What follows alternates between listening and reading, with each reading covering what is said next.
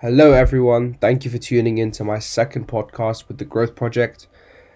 Before we get into today's topic, I wanted to say two things. Firstly, I wanted to apologize for not releasing an episode last week. My plan is to release an episode every week, but last week I became ill, but my laptop also got water damage, so things became quite difficult. But I'm back, and I'll try my best to release two episodes this week to make up for it. Secondly, I just wanted to say thank you to everyone who listened to the first episode, and I wanted to give special thanks to those who went out of the way to sing their praises and promote the podcast, but also those who actually gave me feedback. It's all much appreciated. I'm particularly grateful not only because no one had to do that, but also because I was quite nervous making my first podcast because it was motivational and, well, I thought it wasn't necessarily very interesting. And I do have my personal reasons for making the first podcast about having the motivation and drive to achieve your goals. As is quite obvious at this point, this podcast is called The Growth Project, and that alludes to the reason why I created it in the first place, to help people grow by sharing the lessons that I've learned, giving my opinions on interesting topics, but also giving a platform to others to hopefully join me and have engaging discussions. But before anyone can work on themselves and try to improve in whatever it is they seek to improve in, you need to be motivated. You need to have that drive and ambition to make the sacrifices needed in order to succeed. And I learned that myself. I learned that myself the hard way, because when I did gain that motivation to achieve some sort of higher purpose, that's when things clicked for me, and I was like, okay, I have something to work towards and something to aspire to, I guess.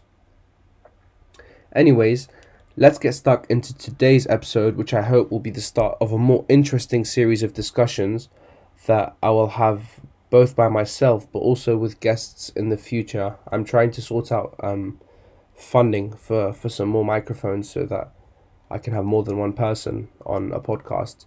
But today we'll be discussing whether or not celebrities should be involved in politics. This is an idea that was given to me by a very good friend of mine. They know who they are. And as soon as I heard it, I was like, wow, I really want to do my research and think about it and see where I stand, but also where other people's opinions on this topic is. So we're in for an engaging discussion today, so I'd recommend that you stay to the end.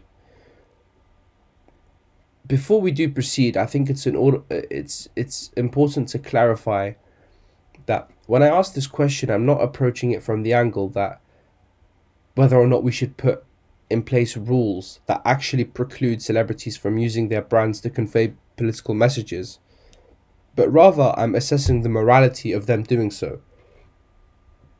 So the first thing I'd like to do, or the first thing I like to do when I approach a question like this, is to define the key terms, because it makes things much clearer and it makes it much easier for us to discuss. By a celebrity, I mean quite simply a person who's famous, who's widely known, particularly with regards to entertainment or sport. And I do think that last part is important because not everyone who is widely known is necessarily a celebrity. For example, we wouldn't regard Jeremy Corbyn as a celebrity. And when I say politics, that could, like, to some extent, everything is political. And so it can actually include a vast range of different topics and things, but it doesn't necessarily have to be sort of like which party to vote for or who our prime minister should be, but it could be anything. It could be a celebrity's individual opinion on criminal justice or tax rates or the NHS or anything. And on the face of it, we wouldn't typically expect a celebrity to be very involved with politics. I mean, at the end of the day, we're talking about people who have become famous in a manner that's not regarded as particularly academic or intellectual, although that's not necessarily always the case. But it would be odd to expect a footballer, for example, to have very strong publicly advocated feelings about how the government budget should be allocated. And there are many reasons for this.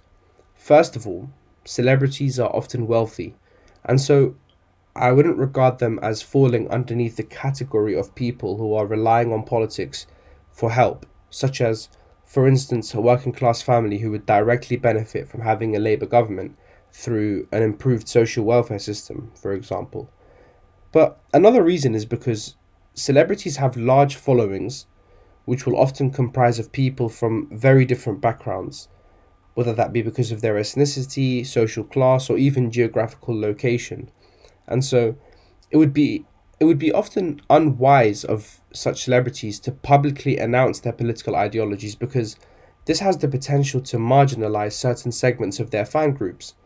For example, if a famous singer was to publicly support Boris Johnson and Britain leaving the European Union, many of their fans might disagree with this view and choose not to identify with that singer anymore. And that's something most celebrities are unwilling to risk, particularly because much of their income will come from having that attention, having that following.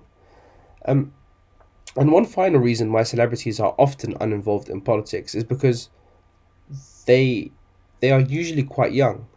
Most athletes and entertainers would usually be between the ages of, I guess, 18 to 30 years old, whereas demographics compiled from the most recent general election show that 50-year-olds were actually the most likely to vote. So it shows that sort of older people are more likely to be involved in the political process.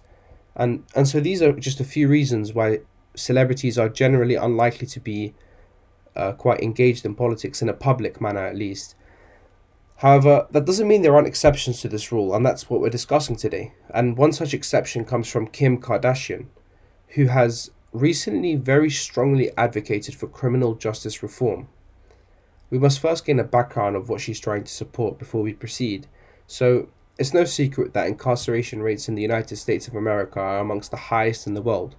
To put this into perspective, 2.3 million people in America are currently in prison, and the population of London is 8.9 million. So that's more than 1 in 4 people in London being in prison. So the numbers are crazy. And one particularly contentious issue within the American criminal justice system is the overcriminalization of non-violent drug offenses. By this, I mean people being imprisoned for offenses that have no element of violent conduct, and instead they are to do with, for example, the possession or distribution of narcotic substances. In fact, 1 in 5 of those 2.3 million people are in jail because of these non-violent criminal offences. 1 in 5, that's a very large number. And the problem with this is a very big problem, because once an individual is targeted by the police for such offence, this can have much larger consequences. For instance, an individual who's arrested for a drug offence will immediately have a criminal record, which makes their employment prospects much worse because nearly all jobs now conduct criminal background checks. But also, having a criminal record means that if you commit a further offence, you have a much higher chance of being given a longer sentence in the future. So, Kim Kardashian's obviously identified this problem along with many others and has tried to use her platform to make a change. And this all started when she called upon President Trump to commute the prison sentence of a now 63-year-old woman called Alice Johnson, who had been in prison since 1996 for a non-violent drug offence. So when she was successful in doing so, she began to do more, and she's now releasing a documentary which I believe will be available soon regarding her ideas for criminal justice reform, and she's even studying law and plans to be a lawyer. She'll even graduate at the same time me in 2022. So now that we have a bit of background, what do you think of this? Because the way I see it, there are two different perspectives that we might take, particularly with Kim Kardashian and her criminal justice advocacy, I guess. One perspective is that Kim Kardashian is trying to do good with the massive platform that she has, and that this is a positive thing, so it doesn't matter whether she's a celebrity or not. The other side of the coin is that the way in which Kim Kardashian has gained her platform means that she shouldn't be using it for political purposes because it might take away from the seriousness of the topics that she's advocating for. You see, the question becomes what's more important, the way that the celebrity uses their platform or the way that they gained that platform in the first place. So let's apply this to the case study that we have. Kim Kardashian is a celebrity who has a massive social media following. She has 162 million followers on Instagram. That's more than double the population of the United Kingdom. So it suffices to say that her platform allows her to reach out to a very wide range of people.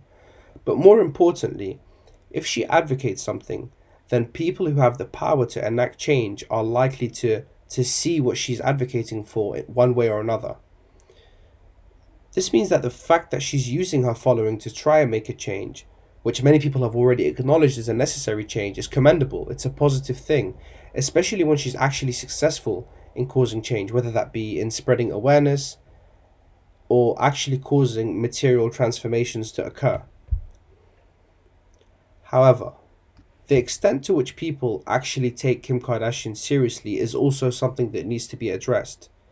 Unlike other celebrities, Kim Kardashian hasn't actually become famous because of a particular talent that she has. And that's meant that while she definitely does hold that celebrity status, whether people actually take her serious is another matter. The fact that public perception of her is largely dismissive means that people might see her campaign for criminal justice reform in the same way. They might not take it seriously, and this is a big problem considering she's actually attempting to tackle a strong issue in the United States. It might be contended that the people who have suffered, both directly and indirectly, from the overcriminalization of non-violent drug offences deserve to be represented by an individual who will be taken and heard genuinely by the public, and not simply because of their fame. So, we see two sides, and this requires a balancing act or a cost-benefit analysis between the benefit of Kim Kardashian spreading awareness about a pertinent problem and potentially bringing about some resolutions, against the risk that people will not take her campaign seriously. And I personally believe that it would be better for Kim Kardashian to use her massive platform to advocate on behalf of these ostracized segments of people, even if there is a risk that some people will not look to such messages with the utmost sincerity, because there is still other people who will take in that message and seek to understand it. But what about other celebrities who might actually be taken seriously? Because celebrities being involved in politics gives rise to other problems also. So we'll look at another case study in Dave, a British rapper from Streatham, in South London, who's won many awards and enjoyed much success in the music industry in recent years. And he's used his talents on some occasions to convey very strong political opinions. The most recent example of this comes through his performance at the Brit Awards, which you can find on my Instagram. And in this performance, he called Boris Johnson a racist. He addressed the London Bridge terror attack and commended the previous work of one particular victim, Jack Merritt, and even sort of tackled the way in which the government dealt with victims of the Grenfell Tower fire. And I personally do see a problem with this.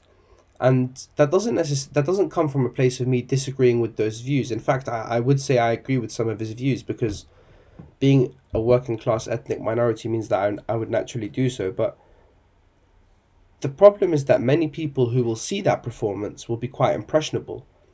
That doesn't necessarily mean that they have to be kids or individuals who don't have minds of their own.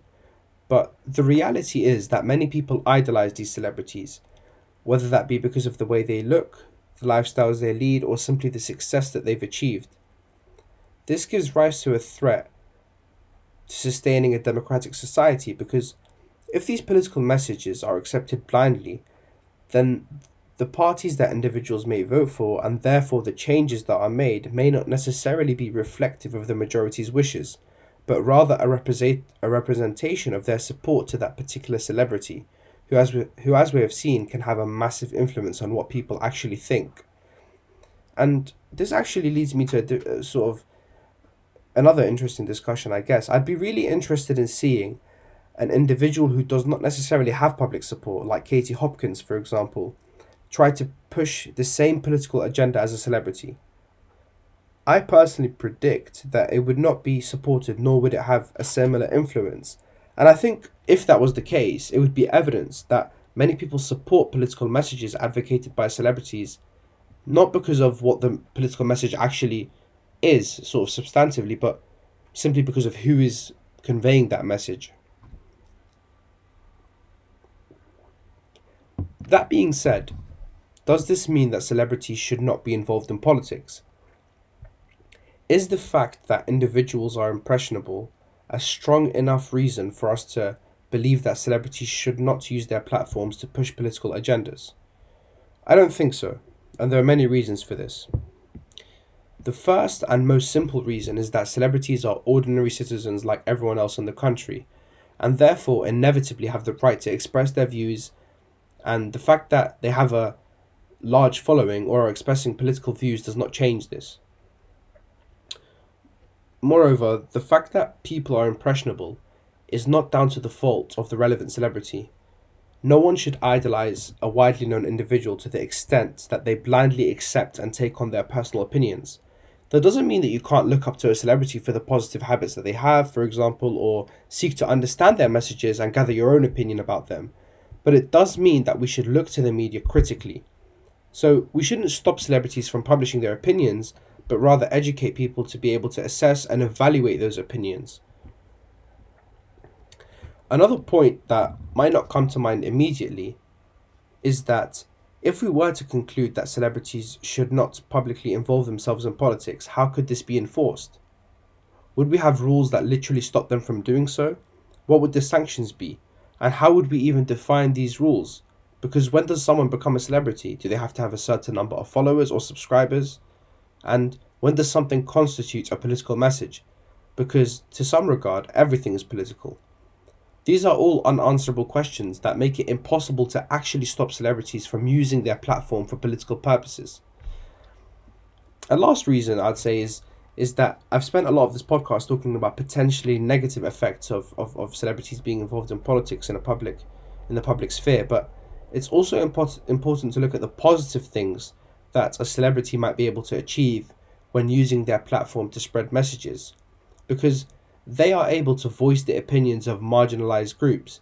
And this is something that's evidenced with both the examples of Kim Kardashian, who advocated on behalf of individuals who were imprisoned for what she thought was too long for non-violent drug offences, and Dave, who speaks for many working class ethnic minorities when he expresses disillusionment with our current parliament, which has a very, very strong conservative majority, and the inadequate dealing with Grenfell Tower victims. So, if we leave involvement in politics strictly to politicians, then it's inevitable that many groups will be left unrepresented. Whereas celebrities come from all sorts of different backgrounds, and therefore they are likely to represent the interests of a wide range of people when they do engage in political activity. So, to bring this podcast to an end, I'd have to say that there is definitely much to be said regarding the involvement of celebrities in politics on a public scale that is both good and bad, and I would very much encourage you to have a think for yourself. On the one hand, celebrities are just ordinary people, and thus have the ability to engage in political discussions, and they are ultimately able to do much good in doing so. However, there's a danger that comes with this, and it is that people will blindly accept the opinions that celebrities express without using their own knowledge and experiences to form their own opinions. This poses a risk in a society that seeks to be as democratic as possible, which requires large-scale change to occur only when people truly believe in such change. The broader message that we should take from this is that we should strongly evaluate and reflect on what we see in the media, because otherwise we become individuals who simply accept what we are told. In a world where many perspectives and experiences are marginalized, this becomes very dangerous. If we become less impressionable to the media, then celebrities being involved in politics would no longer serve as a threat to democracy. Thank you for listening.